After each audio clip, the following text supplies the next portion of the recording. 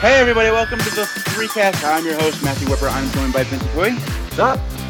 I have no clue where Ricky is. It was supposed to be his week of choosing a topic, but he just didn't do that. And now I was he's so not expecting to watch a Fast and Furious movie or something like that. So here. Yeah, the thing is, Vince, I would have so much rather have watched Fast and Furious. I mean, that is Fast and Furious is pure art compared to what we watched for today. I mean, all right. So, normally we don't do. All right. So, for those of you who don't know, for the last 2 years or so, we've been very, very slowly going through the Bond series. And normally we do like 2 a year, but this time, this will actually be our second Bond film in 3 episodes. So we've never done that before, but it was kind of a backup. The pandemic, man. I swear to God, that pandemic forces us to watch anything. Yeah, okay. We're running out of content. We had to find George Lazenby. So this one is On Her Majesty's Secret Service is the first Bond film without Sean Connery, though he does come back for the next one. Mm-hmm. And we know why he comes back for the next one, don't we? Because George Lazenby is terrible. Oh my God, he's so bad. All right, so I don't even know where to start. I mean, normally we start with a summary. Okay, because actually I do have a question because the plot. Okay, so maybe I fell asleep at the wheel, but I just don't understand the whole plot. Like, this is, to me, the underlying message, and maybe it's because I'm so woke about this stuff, but it's like, it was very misogynistic. I mean, the fact that, okay, so the premise is James Bond, I don't know, he's coming off of the Japanese episode. So this is actually one of the first times where we see sequential narrative, right? From one to the next, right? So we know that Blofeld is like the big bad guy that came out of the You Only Live Twice movie, right? And then in this one, he's I don't know, taking a vacation or a mission out in like Europe, and then he sees this rich, beautiful woman go try to commit suicide, and she's this like femme fatale thing where you're like not sure if she's good or bad. She keeps on taking off on him. Finally, they reconvene, and essentially they discover that she's like the daughter of a big mafia boss, which is kind of sketchy in and of itself, right? And then eventually James Bond falls in love with her, but then he meets up with her mafia dad, and basically the dad says, "Look, you better make her a good woman." Right, and then he basically says she needs to be, and I remember this term because he says you better dominate her, or a good woman should be dominated. And I was like, Jesus Christ, like, I mean, maybe this is too topical. I don't know when this episode is going to come out, but like that's what Trump was talking about when he was talking about the protesters right now, right? Like, you got to dominate them. So I just found that really strange wording, but like they let it slide. And of course, this is like what, 1960s. Was it 1960s or? Yeah. It was 1969. Yeah. Okay. Yeah. So like, I mean, I'm thinking still like that's still after the bra baroning and all the kind of women's lib stuff. So it was like, whoa, that came out of nowhere. And then basically he, I don't know for the life of me, but basically Blofeld, the bad guy from the last movie, he's basically got a harem. I don't know, in Switzerland or something. And and like an allergy research clinic or something. Yeah. So like the premise is that. I think it's just maybe because this is so topical because we're talking about Trump and protesters, and we're also talking about viruses. Because I think, was it not that the premise was that these 12 or 10 women would go out in the world and spread corona like it was herpes? Like, I don't understand. Like, he's like cultivating the skankiest, hottest looking people so that they could, get this disease all around the world. I don't know. Was it to like be sterile or something? I don't even remember anymore. Right. And then I don't know because there's no plot. There's no plot to this movie. All right, so the part that you're talking about where he goes to the Alps or whatever and they discover the virus, that happens like an hour into the movie. Holy crap, this movie's so long. Jeez. I know, it's 2.5 hours, and it's an hour and a half before you even get a semblance of the plot you're talking about. Before that is just him. I mean, like you talk about the opening scene where he saves the woman from suicide. First of all, how does he know she's not just taking a walk in the water? Yeah, exactly. It doesn't look like she's committing suicide. It just looks like she's walking in the water. Yep. And then all of a sudden, 2 dudes show up and they start fighting for no apparent reason. Terrible. Do you see the choreography? Like, he literally does like a Street Fighter 2 kind of like uppercut. He's like, and it has the music too, dude. It's like every time he punches, it has music to go along with it. It's like, you almost expect Batman style, man.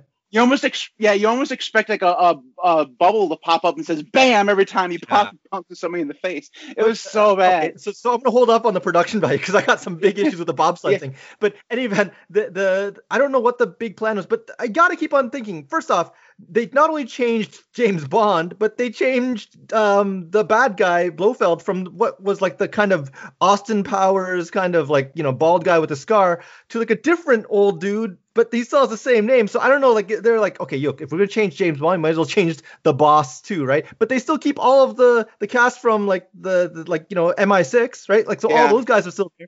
And okay, so basically Blofeld, unlike the other movie where he had tons and tons of henchmen do the stuff, this time, this Blofeld, this version of him, he actually takes things in his hands, and it culminates with like a ski kind of finale, bobsled and ski finale, and Blofeld doesn't get taken out. The funny thing is he gets taken out by like a tree or something, right? And then like you'd think that James Bond, like basically they're going down a hill, and then I think James Bond managed to get Blofeld hit up with a tree, but you know that he's not dead. But James Bond was maybe like, I don't know, 100 or so meters away from this guy, and instead of going out to finish off the kill, randomly a Saint Bernard comes out. Like, weird, right? Like just a Saint Bernard comes out, and then the next thing you know, they're going to a wedding, and it's James Bond's wedding. And he's marrying this girl, and sorry, I should mention the dowry for marrying the girl was that the mafia boss would give him like $1 million euro or £1 million or something. And basically James Bond goes, no, I love this woman, and he gives back the mafia boss the money. And then you're like, okay, that's weird. And then drive-by shooting on the way to their honeymoon, I guess. Drive-by shooting happens. Blofeld and the old lady that was also the second command shoots him down. Shoots James Bond's wife down. And for some reason, this is crazy too, because it's an English car, so she's actually sitting further away from the actual traffic lane, and yet James Bond was like, I don't know, in the back pulling something out of the trunk. I don't know why, right? So you'd expect that the guy that's totally exposed would completely get shot up and dead, but for some reason, even though you knew that there was like a machine gun, you see one bullet hole in the windshield that kills his wife. That like straight kills his wife through the head, right? And then that's how it ends, right? And did I miss any other relevant stuff? No, I don't know. Vince, I'm going to say this with a straight face. I miss Sean Connery. If you listen to the other episodes, you'll know that I have a lot of issues with Sean Connery. I want to blame George Lazenby for this movie, but I can't because the writing was so bad. First of all, Vince, maybe you can explain to me. Oh no! Don't put me on the spot. The Broccoli people that do this movie, the producers, this series or whatever, they like own this, right? What is it with their inability to find an actual English actor to play James Bond through these first few movies? First they went Scottish. I mean, and at least Sean Connery tried to do a British accent. He didn't succeed most of the time, but he tried. Then they went Australian. I mean, George Lazenby is Australian, and he didn't even try to do it. Oh, he kind of tried. He kind of tried because he didn't like say good I might and like put a shrink up in the bobby. Okay. So he didn't sound Australian, but he didn't sound English either. He sounded, I don't know. It's really weird. And another thing you can explain to me, Germany doesn't drive on the left or the other side of the road, right? They drive like. But that wasn't in Germany though, right? That up scene was supposed to be. I know it's supposed to be in Switzerland, so I don't know. I can't remember which side of the road they drive in Switzerland, but they were driving on the left. They were driving the left lane, man. Wasn't it? Oh no, they pulled off to the west. I think they might have pulled off to the left lane to see the mountain or something. But I just remember that the lady was driving by on the left side of the. It just seems strange. Yeah, no, because he's holding her. Right, but it doesn't seem to matter in this movie where they are. They are almost always driving British cars, right? That's his signature, right? Isn't it? Right. But you can't. I don't know. It just confuses me. One thing I will say though, Vince, is I don't know if you noticed this, but they did a much better job with the scenery behind the cars as it was moving. No. Remember the bobsled scene? Watch that bobsledding scene again. And you're just oh my God. I didn't say they did a perfect job, but like in the helicopter, they did a really good. I mean, I was like, wow, it was like a really upgraded technology because it was like moving in proper directions and stuff. Yeah. And they actually pulled off like a convertible or whatever in a couple spots where you could see them actually in there and moving, and the camera was following along. It was like really, I mean, that's a sad thing to be impressed by. Really. I don't know, man. Like if we're gonna start talking production values, let me just go through Well, a couple of things that I got. Like, I think okay, so at some point, they create an avalanche, and the thing is that I think they actually did like if I was watching a little bit of a documentary on just like all the things because I was trying to figure out why everyone was thinking this is such a good movie, right? So I just like went on YouTube, watched a quick video on like what was so good about it, and I still can't rationalize it. But apparently in the production, they actually used dynamite to actually cause a real avalanche, right? And they saw the snow coming down. And that's cool. So like they got some macro wide angle shots where you see like the snow exploding and coming off the side of the cliff and stuff.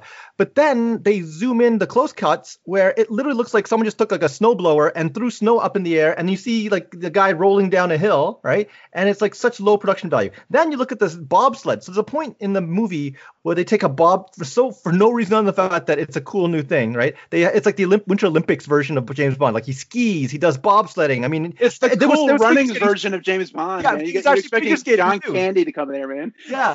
So they're like having a shootout. Like I'm not like, dude, man. It's like bobsleds, right? So they're having a shootout in a bobsled. Where if I recall, man, I don't understand how if you're shooting someone that's in front of you in a bobsled, there is no protection in the back of a bobsled. At least the ones they had. It looked like these bobsleds looks like basically pajama loafers, right? Like it was just like an open back kind of thing. So whoever was in front, I think it was James Bond was in the front, wasn't he? You would expect that dude to be dead, right? So there's all and then the production value, as I said before, where you're watching the back, it wasn't the same scale. Like he'd tilt left, but the whole entire background would tilt right, and you're just like, come on, man, get some acting skills.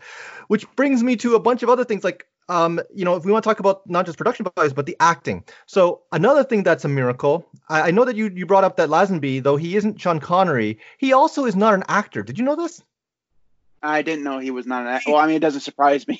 Yeah, well, this is the reason why. So, like, as much as I was watching going, holy crap, you might as well give, like, a mannequin some like, dialogue because it's terrible. Then I realized that, again, and this is why the fans of it say it's one of the better movies, because the guy just basically took he basically did an ad for like a chocolate bar in Australia, and apparently people are like, yo man, that guy looks handsome. So basically the guy gets a call by his agent going, hey, you want to be the next James Bond? So he goes to wherever they did the audition, like at London. He goes and gets his haircut, and he says, I want to look like Sean Connery. I want to get the James Bond Sean Connery haircut, even though he wears a toupee. And then the second thing is he goes to Sean Connery's tailor and he goes, hey, I want to get the same Sean Connery suit. And apparently they had like a suit that Sean Connery didn't like ordered but didn't buy, and they just gave it to him. And that's how he did his audition. And the thing is, this guy, though he looks suave and stuff, I gotta admit, man, there was so many times where I was like, this guy's face looks so fake. I'm not sure if it's the big cleft chin or if it looks like it just looks like there's a lot of prosthetics that like make the Mad Magazine guy is what he reminds me of. Yeah. Like there's something is wrong where like I know James Bond is a stone cold killer, but there was no range of emotion on that dude's face, and I was thinking, man, it's like watching a marionette, right? Mm-hmm. I totally agree. Yeah. I know we moved away. We moved away from the plot so fast because there's no plot in this movie, and there's none. I've never watched a movie, Vince, ever that you're an hour and a half into the movie and you don't know what the movie's about. I mean, it's so bad. So, I mean, that's the reason why I moved away from the plot. And then you were talking about the production values. Can we talk a minute about the lock?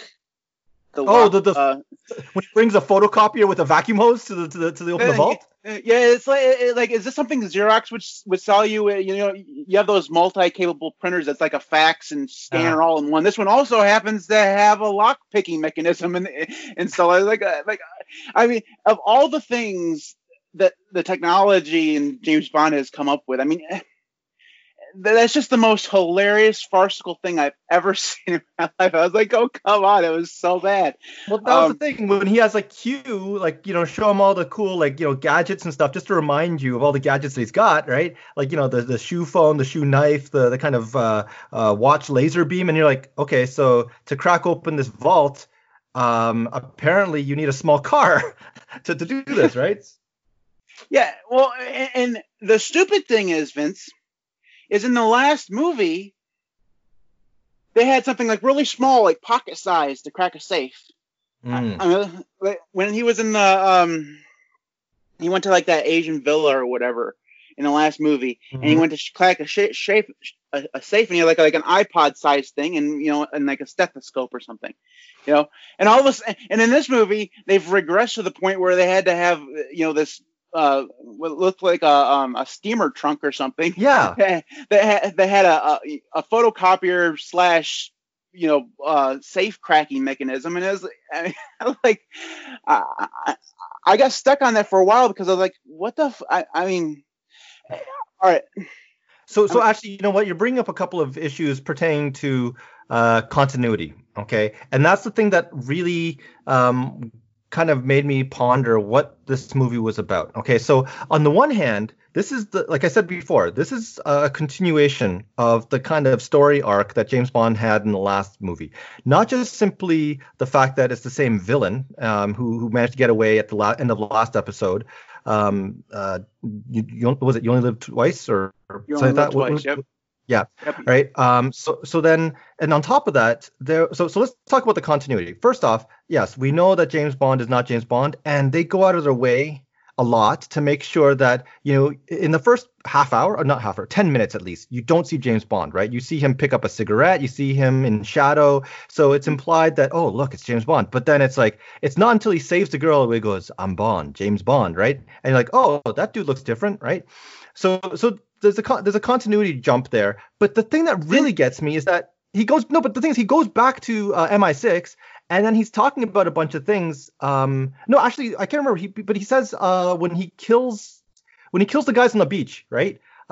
He says something like to the effect of like the other guy had it easier. He said this never happened to the other Bond. Yeah, exactly. No, he doesn't say the other Bond. He said the other guy never had it this hard or something like that, right?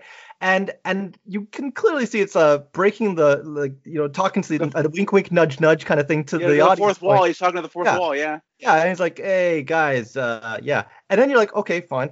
But then you see he goes to MI6 and he's looking through all these all the gadgets, and he's talking to M and Moneypenny and all those guys, and he's talking to them as if it's the same guy, which you're like, okay, so is he the same Bond, or is Bond a code name or something, right? Like that's the assumption that you're going with, right?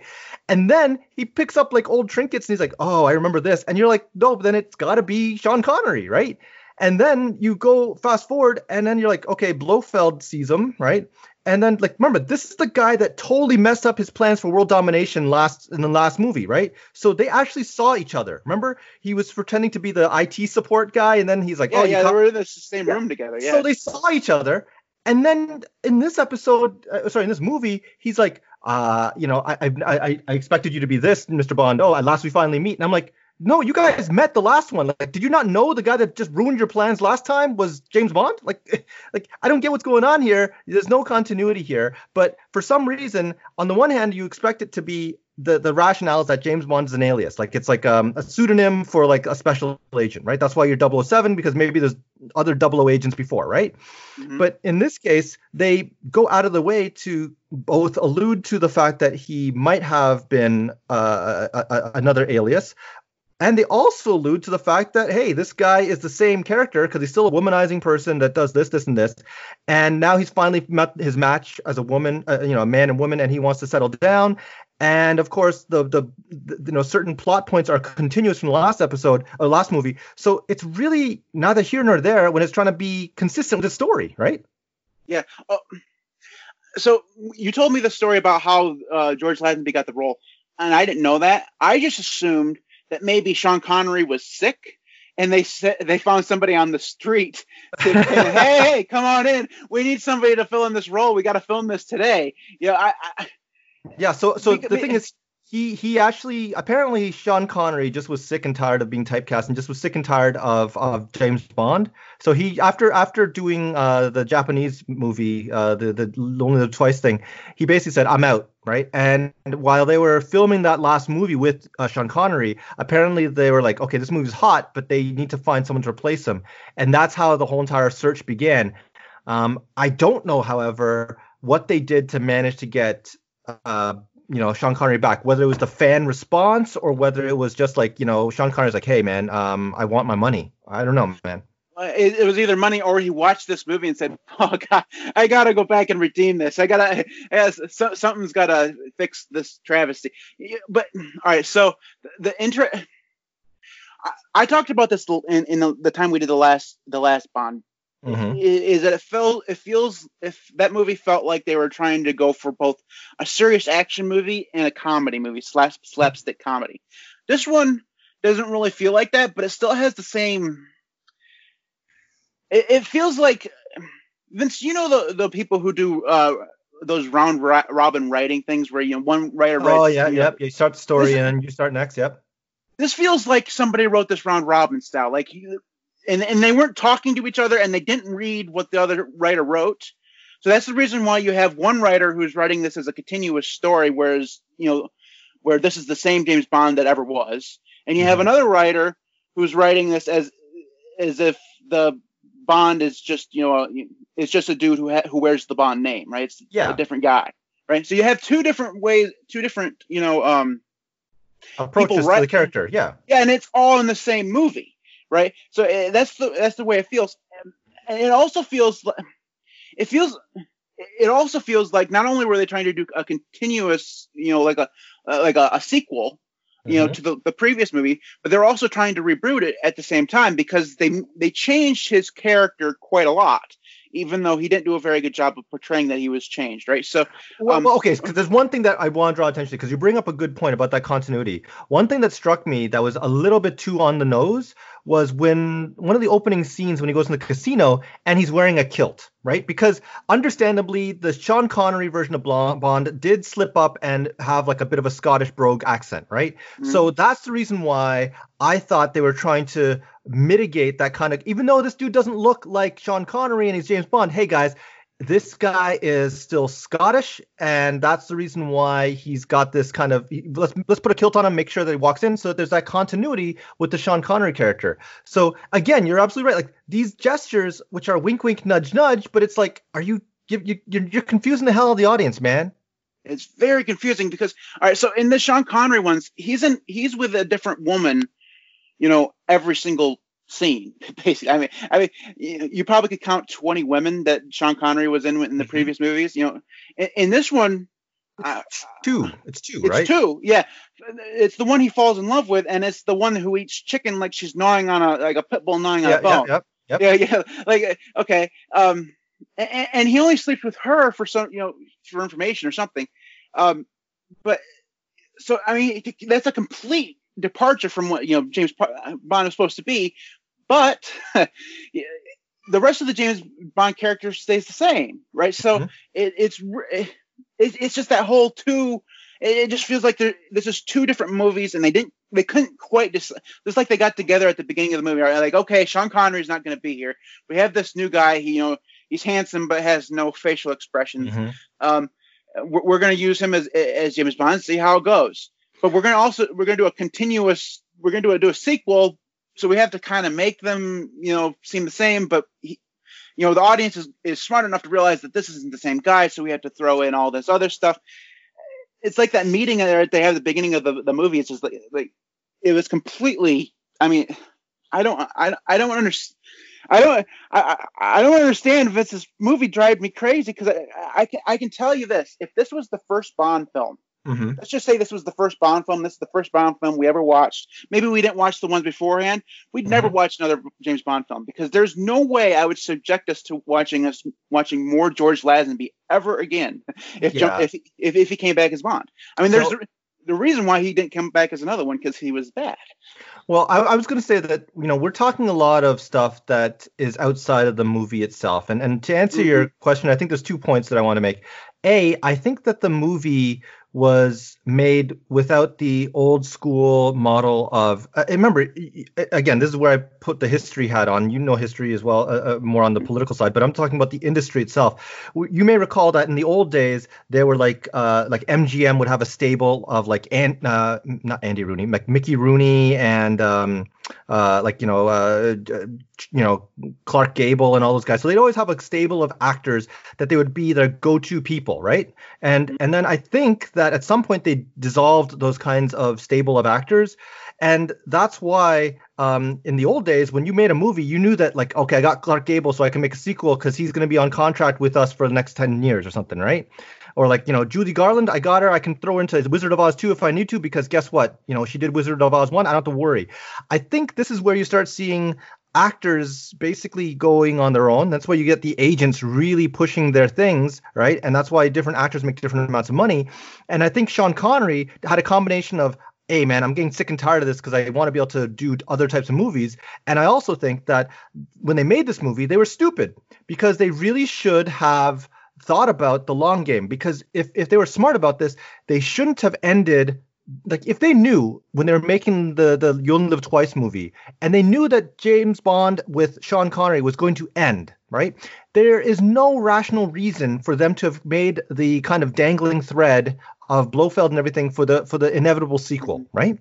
And that's why they struggle so much with this one, because there's inevitable follow through, which makes it even worse because I don't know why they you got George Lazenby. You're probably saving a whole bunch of money by using him.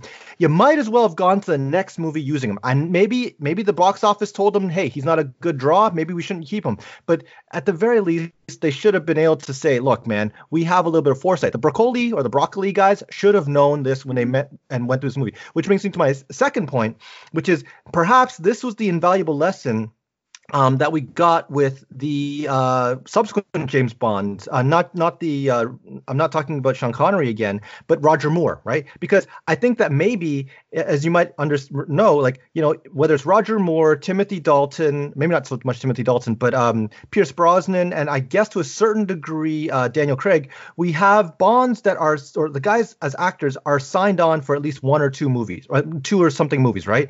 And like, say for example, Daniel Craig, he only signed up for like 2 or 3 movies, and then now he's doing extra, right? So that's the reason why there was always questions as to, like, is it Idris Elba or anyone else is going to be the new James Bond? Because, quite frankly, Daniel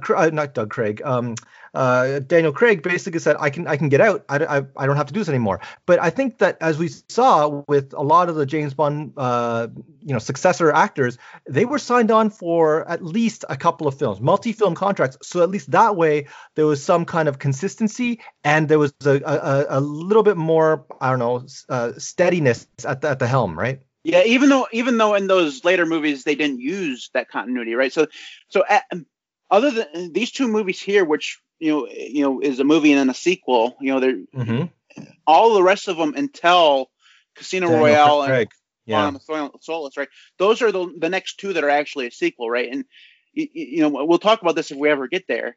But they did those fairly well because there's continuity. Then there's an actor that's both things. They can, the second movie can refer to things that were in the first movie and it will actually make sense, right? So that's an interesting point, Vince. I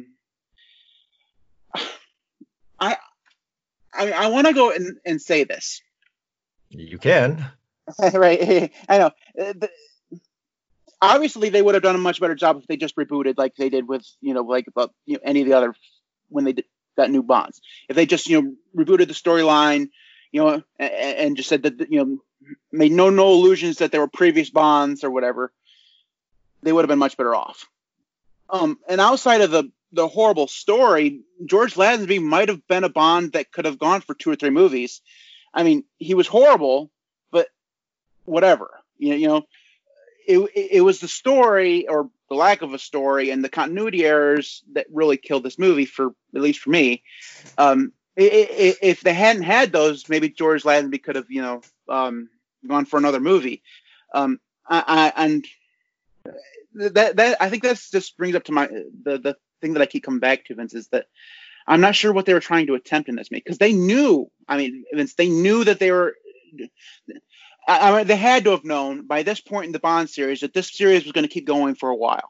Because movie after movie was a success. And even though Sean Connery said he was done, they had to have known that they wanted to keep this as a series that came out every 2 years or 3 years or whatever. Yep. They had to have known, but they went into this movie feeling it just felt like they had no plan. That's why I said that it felt like they kind of pulled Lazenby off the street, because if it just this movie had no plan. It's the reason why it has that whole two round robin writing feeling into it. It's just, and I'm not sure.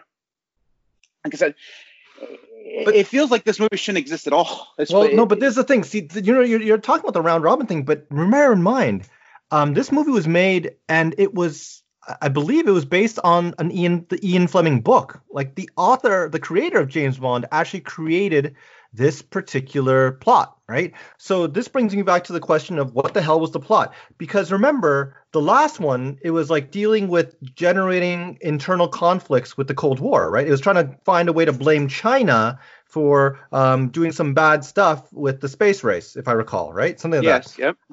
And like, that was kind of interesting because, he stood to profit from an economic, upheaval and social changes and stuff, which was kind of interesting. That's your convoluted Bond villain plot, right? But in this one, it's just, how can you go from like that really strange geopolitical kind of masterminding of things to then say, oh yeah, and my backup plan is to cause like worldwide sterility, or I don't know what it was, right? But it didn't make any sense to have like this guy go from one plot to another. Like, dude, you got too much time on your hands, let alone money to get those cool layers, right? So I just thought it was really strange that, if this was done by Ian Fleming, I still think that at its core, like the actual creator of the character and the plot, that the plot doesn't really make all that much sense.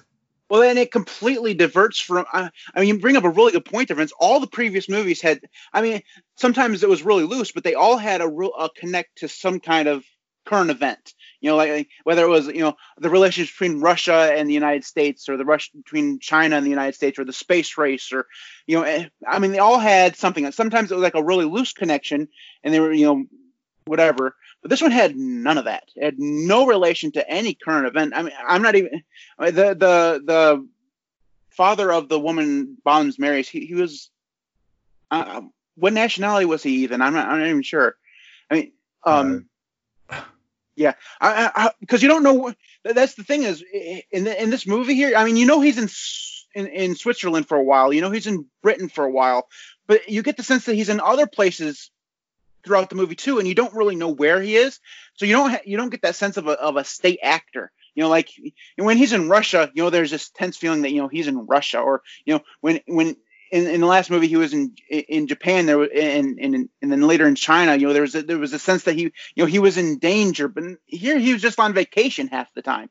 There's no because he kind of not formally, but he resigned, but not really kind of thing. Yeah, well, he resigned, but then he was still working. It's very confusing. I don't know. Vince, I watched this movie and was like, do I want to watch any more Bond films? I have had a problem with all the Bond films we watched so far, right? But this one takes the cake for the worst one that we've watched so far. That's what you think, right? Is that this is the worst one so far? Yeah, well, I think it's just a combination of everything, and I'm trying to keep an open mind because like I gotta keep in mind if you said, look, man, Vince, we're gonna make a movie and it's like a big franchise, lots of fans, lots of expectations, but get this, we're actually gonna replace the main actors, the main antagonist and the main hero. We're gonna change up, and you're like, okay, they've done that before with various franchises, okay, but that's a tough call. I kind of feel sorry for it, but then to make it like the Special Olympics of movie making, it's like, oh, and we're going to get not an actor. We're going to get just a model to be the main actor. And you're like, ooh, that's tough, man, because that's really disadvantaging the entire entity. So I want to say that I really don't like it, but then I'm also like, they had a bad set of cards to play with, right? But did they choose those cards? No. Okay, yeah. That's another thing. Like obviously they're victims of their own kind of actions here. But I think just looking at the movie objectively, it's like it's a terrible movie, right? But then you scratch the surface a little bit and go, man, it's like when you watch movies with, I don't know, like you name it. If there were a movie that were done by, some actors really look good but they can't act, right? Okay, you know that. Yeah, and you just go like, okay, fine. Did the actor really do the best they could? Yeah, because they can't act, right? Is the movie good because of them? No, it's still a bad movie. But then you just go like, there's a reason why we have the Olympics and the Special Olympics, because you can't judge them at the same level, right? Like, it's so. Yeah, I'd agree with you, except for they've made money on the other movies, right? So they had the budget, right? So they could have gone through. Use the analogy of the Special Olympics. The kids who participate in the Special Olympics, they have no choice, right? They have to. I mean, it's either participate in the Special Olympics or not participate in the Olympics at all, because there's no way they're going to make it to the other one. I mean, they just have no choice. This one, they had to have had the choice to do better, and they just didn't. It's like, I don't know whether they phoned in or if there are some circumstances that we just don't we don't know. They could have. Okay, fine. Sean Connery's gone. He doesn't want to do this anymore. We have George Lazenby. That's fine. Whatever. He's really cheap. We paid him a nickel. It's perfectly fine. And those choices, maybe they were locked in on. Maybe they had. Maybe the studio or whatever was going through a financial downturn or something. Whatever. That doesn't explain the piss poor story and the continuity errors. It just it doesn't, because even a mediocre or terrible writer can write a story that doesn't have continuity errors. All it takes is watching the previous fucking movie. It doesn't cost anything to watch the other movie, right? Well, like I said, they may have been stuck with George Lazenby or some other actor or whatever. It doesn't explain away the lack of a plot. It doesn't explain the continuity errors, and it doesn't excuse those things. And the thing is, as successful as the series was up until that point, they took a serious risk by doing such a piss poor job, because all it takes is one bad movie to keep some people from going to the theater again to watch the next one.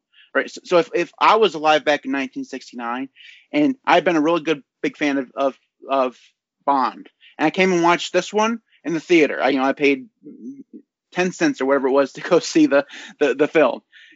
I would have been really pissed off after the end of this one and vowed never to go watch another one, because not only was it a bad movie, but when you're part of a fandom, you have loyalty to that, right? But you can also feel betrayal because of something bad, right? So I would have felt betrayed that they done such a terrible job of portraying my favorite character.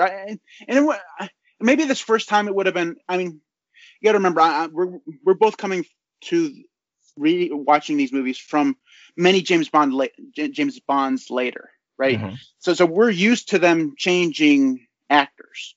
It's something that every 2 or 3 or maybe 5 Bonds, they're going to get a new dude to play James Bond. Pierce Brosnan, Daniel Craig, whatever. We're used to that. So we're coming to that. We're coming to this discussion from that point where, if you were back then, this would be the first time that's happened. So I think you'd have more. I think you'd have more investment in the film being good to make up for the new actor. I'm not sure. It's just, I don't know. It was such a huge.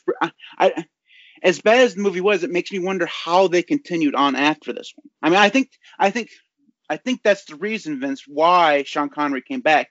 They probably offered him a shit ton of money because they realized that they ruined their series with this film. They ruined it. They betrayed their fandom, and a lot of the fans were like, "Well, I'm never going to see them." And that's the reason why they brought back the old guy, because he had that the loyalty of the fandom. People knew him, and they would want to go see him, and it would look like they were fixing their mistake, right? Yeah, exactly. Yeah, so I can see that. I think that's the reason why Sean Connery came back for the next one. I also probably think that that's the reason why he only did one more. Well, I mean, he was also getting older. Lazenby, and the crazy thing to me was that if you looked at Lazenby, how old would you say he is in that movie? 40s.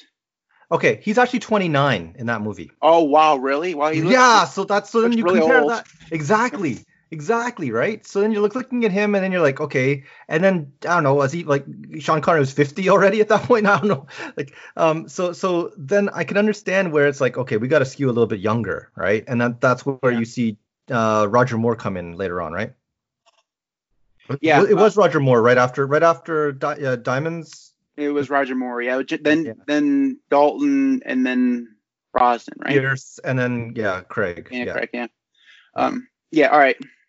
So what score would you give this, Vince? Ooh, 1 out of 5. You're very generous. I'm giving it a 0. Ooh. Yeah, never again, Vince. You could not pay me to watch this movie again. I mean, all right. So, I mean, you and I make fun of Ricky and his choices of movies a lot. Right. It's our job. It's what we're supposed to do.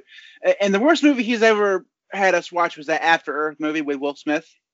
Mm-hmm. I think we could probably agree on that. I would watch that movie again before I watched this movie again. Okay, damn. I mean, I wouldn't want to, but I would, because this movie was god awful. I mean, it was just so bad. So yeah, I would go 0. Damn, man. I'm not gonna go so far as to give it negative, because I don't think we should go that far. But it was bad. Anyways, so that is our review of On Her Majesty's Secret Service. Our recommendation is don't watch it. Just don't watch it. All right, so that is it for us on the Threecast. If you want to get in contact with us, you can do so at the Threecast on Twitter. I'm at MTWB. Vince is VWHUI. Ricky, who's not here, is Ricky_Williams1. You can follow us on Facebook at facebook.com/Threecast. I have no clue what's next. I'm not even sure who's going next. It's you, man. It's you, I think. Well, I mean, technically this was mine, but okay, then it's Rick then. We probably will go back to Ricky. Hopefully he doesn't want to do something like Pokemon or something. I don't know. Anyway, so I don't know what's coming next. I know we'll be doing it towards the end of June. Anyways, we'll see you next time. All right. Take care, guys.